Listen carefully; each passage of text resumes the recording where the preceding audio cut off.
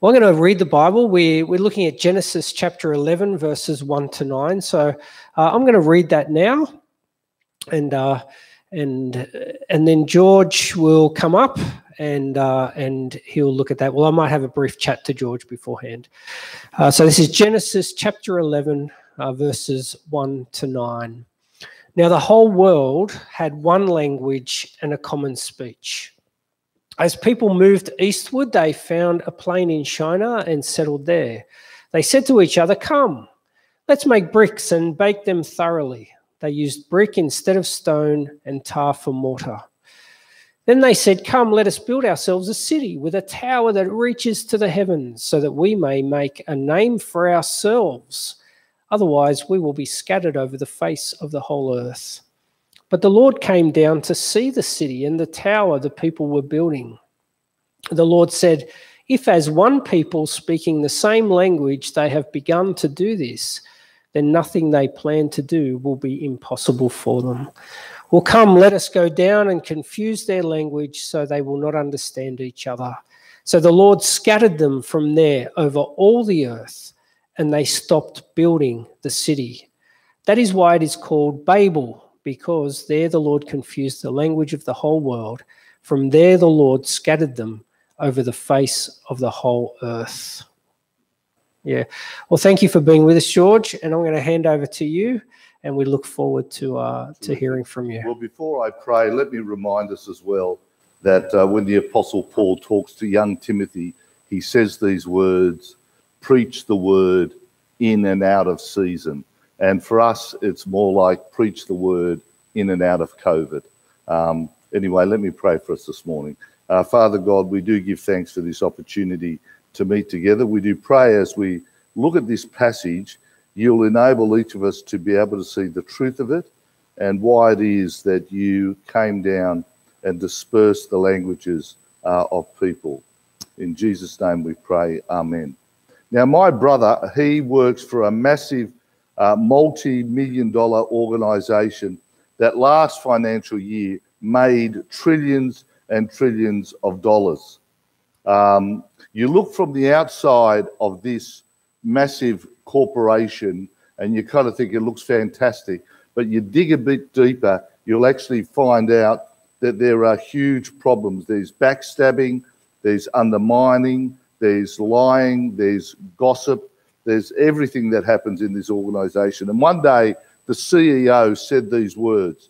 He said there's going to be massive retrenchments, and people didn't know whether they were going to have a job the next day or not. And my brother tells me that he walked into work and he said people opened their emails and he had never seen such wailing in his life, that people were sobbing and crying. And there were other people that were cheering. And my brother was one of those that were cheering because of this, because all those that were weeping were those that wanted to be retrenched, never got retrenched, and those people that actually, in the end, wanted it the opposite way, who got retrenched, were happy as anything. My brother was so happy to actually get out of that organisation. But it raises this question about unity and people being united. And I want to ask you to think about this at home, and it's this. Is all unity good? Is it good? I want to say this, that in most cases, yes, but there are times when unity is not necessarily a good thing, which I'll unpackage in a moment. If you have ever been to a Katoomba Christian convention event, can I say it is a great model of Christian unity, because what it actually does in regards to Christian unity, it does this. It actually brings people from different experiences, different churches, different denominations together under the banner, and they have at the front of the auditorium, all one in Christ Jesus. I think quoting from the book of Romans, and it's actually quite extraordinary. Here I am as an Anglican. I'm coming here to a Baptist church telling you this morning about the Word of God. And I think that is an absolutely great thing to be able to do, to be able to meet together and do those sorts of things. If you've ever gone on a mission trip, gone on a beach mission, you have experienced Christian unity. I mean, Jesus himself said these extraordinary words. He said, if you love one another as I have loved you, people will know that you are my disciples. I mean, it says an awful lot, doesn't it? I mean, in some ways, this is the benchmark of unity by what Jesus says about us reflecting the person of Jesus. You know, we live in a world where people use unity for evil. You only got to think of World War II. Hitler and his henchmen, they were bent on being united, but to do one thing, and that was to destroy the Jewish race and to conquer the world. It's a picture of, can I say, of unity, but the wrong and the false sort of unity that we can sometimes experience. You look at ISIS.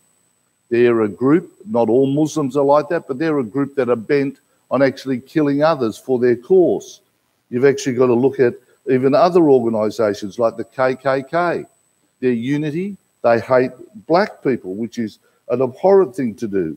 You know, Jesus talks an awful lot about unity and about how Christians should be united. And so the Apostle Paul reminds us of these truths. And as we look at this book about the story of the Tower of Babel, it will be shown to us as well about the importance of us being united in the person of Jesus. You know, when I take my dog for a walk, most days we bump into another family that take their dog for a walk, and our dogs have become friends in some ways, as we have become friends with the couple. Anyway, John is an American. He is not a Christian, but he is a well-read, intelligent man and loves talking about Christianity. And he was raised in America in an evangelical church, conservative Bible teaching sort of church and stuff like that. And one day we were talking about that, and I was talking about my own experience coming from a Greek Orthodox background, finding Jesus and understanding the Christians. And I would call myself, you know, a conservative evangelical Christian. Anyway, but what's fascinating is this, is one day we're going for the walk and John put this to me. He said, George, I know I was raised as a conservative Christian, as a Bible-believing Christian, but he said, I have actually strayed from that because of one reason. He said, if the Christians that believe that they are conservative and that they're reformed in their thinking, why do they divide themselves so often? Why is it that they split and go this way or go that way? And I kind of stopped and I thought, you know, he raises a fair enough sort of point about the issue of unity within the church and unity amongst what it is that we believe. Now, I want you to have a look at this picture, this first picture. And if you look at this picture, it's a picture of a scuffle between soccer players. Now, the only problem is, if you look really closely at the picture, the scuffle is between players in the same team. And they're called, wait for this, Newcastle United. Like, it's actually quite unbelievable, isn't it? You can even see the opposition team from Aston Villa are separating the two players from Newcastle United. I mean, fascinating picture, isn't it? There's a picture where they should be unified, but they are not. But we're actually told this in verse 2, in the story of the Tower in the Tower of Babel, and make sure you follow with me. In verse 2, we're told that people gathered by their thousands, by their tens of thousands, and the plain of Shinar. And they had one language, and they were united with one language themselves. But they had a very clear aim. And in verse 3, we're told this. Their aim was this: come, let us build a tower that reaches the heavens.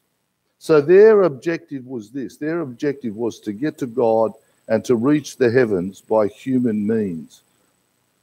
They yourself, when you reflect on this, is that they couldn't, you know, it wasn't like that they spoke different languages. At this particular time, they spoke the one language, and that's what brought them together. And then in verse 3, we're told they say this. They say, let us build a tower and let us use bricks instead of stone, and let us use tar instead of mortar. I mean, what's fascinating is that you look at the pyramids that were built thousands of years ago, they have stood the test of time. But no evidence of the Tower of Babel. It's because one decided to do it on the cheap. Instead of using stone, they used other means. They used bricks, and they used tar instead of mortar. And so somehow or other they think, well, let's not use the best material. Let's use just whatever we can find to be able to build it. I knew of a friend of mine who tried to cut a corner when it came to building his house. He built a house and he decided, the Rio, this reinforced concrete that you put in the house, they decided not to use that in every part of the building. But sure enough, the house started to show cracks. And in the end, the house had to actually be bulldozed. Because why? Because they actually build it on the cheap. That's what most Greeks like to do. They like to build things on the cheap. And I'm quite sure that was the case with the people back then. But you know what? There is nothing cheap about God sending his son Jesus into the world. He cost God a lot. As a matter of fact, he cost God everything. The cross was paid for us that we might be forgiven, that we can actually get to God. So there was nothing cheap. There was no corners that were cut when it came to God sending his only son into the world. I mean, somehow or other, you kind of think that building a tower to be able to reach God, I mean, this is, can I use the word, this is utter stupidity. Imagine thinking somehow or other you could build something really high to be able to actually get to God. I mean, the stupidity of it is that several years ago in New Zealand, two men were caught robbing a bank, and they were handcuffed together and they were placed in the back of a paddy wagon. And when the paddy wagon got to the police station, these men must have plotted this, because what happened was quite incredible, is that when the doors were open, they kicked the doors all the way open and they sprinted down the street away from the police. And the police weren't going to catch them. These men were flying. But remember, they still were handcuffed, and the two of them ran either side of a telegraph pole, didn't they? And they clunked their heads together like a couple of coconuts. They were knocked out. I mean, that in itself is utter stupidity as well. And then in verse 4, we're actually told this: come, let us make a name for ourselves. It's not building a tower to make a name for God. These people were so self-centered that they stopped and they said to themselves, you know what, let's do this. We can do this without God. They want to be important. They want their name, not God's name, which I find utterly incredible. So let's do this. Let's do this building without God. It's almost a little bit of man-made religion, isn't it? Where Christianity, it's about you come into the relationship with the living God. You're somehow or other not building something to be able to get to God. It's a bit like when King David writes Psalm 23. He talks about, even though I walk through what? The valley of death. Even though I walk down this darkest path, God walks with us. It's got nothing to do with height. It's got to do with everywhere we walk with the person of Jesus. And more importantly, he walks with us.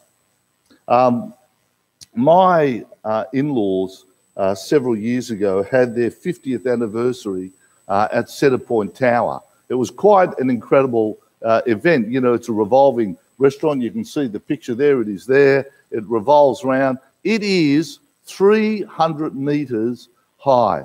Like, it's actually quite incredible. We went to Dubai several years ago, and this is what we saw. We saw the Burj Khalifa, and have a guess how high it stands. It stands 860 meters high. Like, it's almost 3 times the height of our own Centrepoint Tower. But people love the thought. As humans, we love to do this, even with the Olympics coming on. We love to be able to say we want things to be bigger. We want things to be higher. We want things to be faster. We want things to be stronger. And the whole Olympic movement is based around that. But the people of Babylon, or Babel, I should say, forgot one thing, and that was God. And God is not anti-progress at all. I mean, God has created us to be able to do things, to be able to develop things. But the sad reality is that people love to do it without their Creator God. They keep him out of the picture, totally and utterly. And God decides to do this. God decides, he decides to stop them in their tracks. And he decides to give them different languages that will go to the different parts of the world. And you know, the word Babel comes from, and I dropped it as well a couple of minutes ago, comes from the word Babylon, which means God-centered in terms of all that they do. You know, they were united, but they were united for the one reason. That is that they were united to do things in life without God. Have a look at this picture. It's called the Bridge to Life.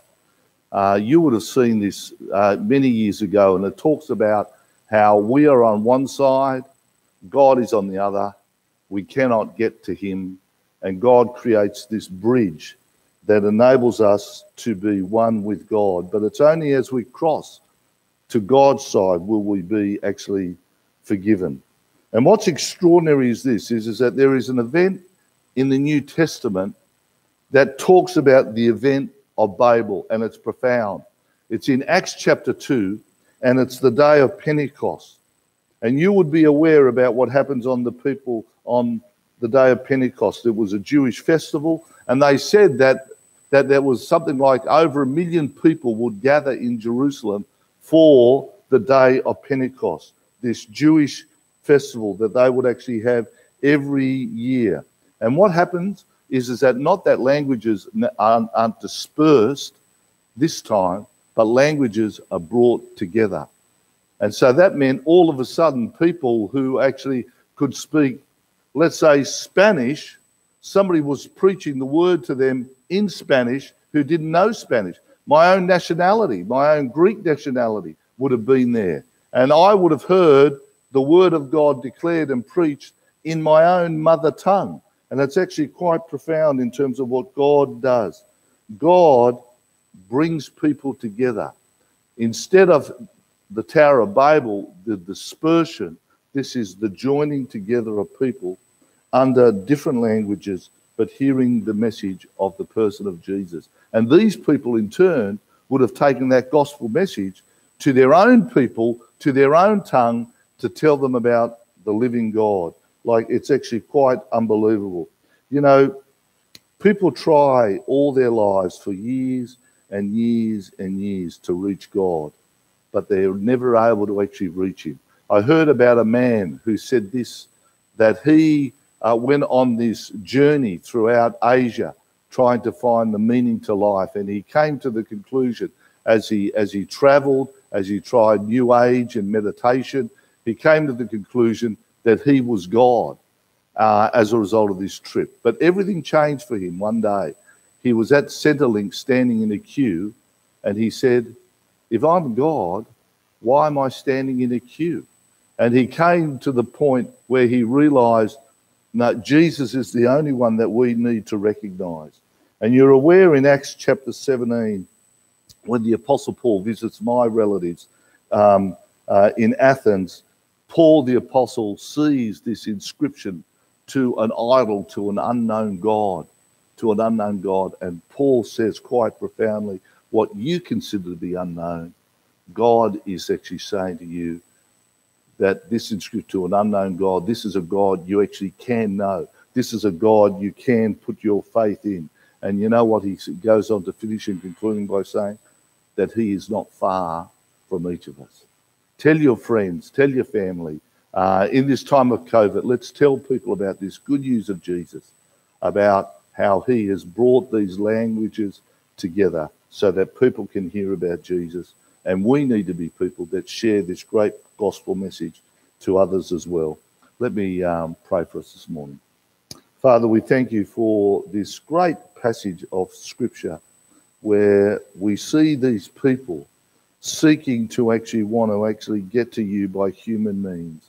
And we realize that you are the only one who's actually able to bring us in relationship with you. Thanks for actually reaching down to us and giving us your Son.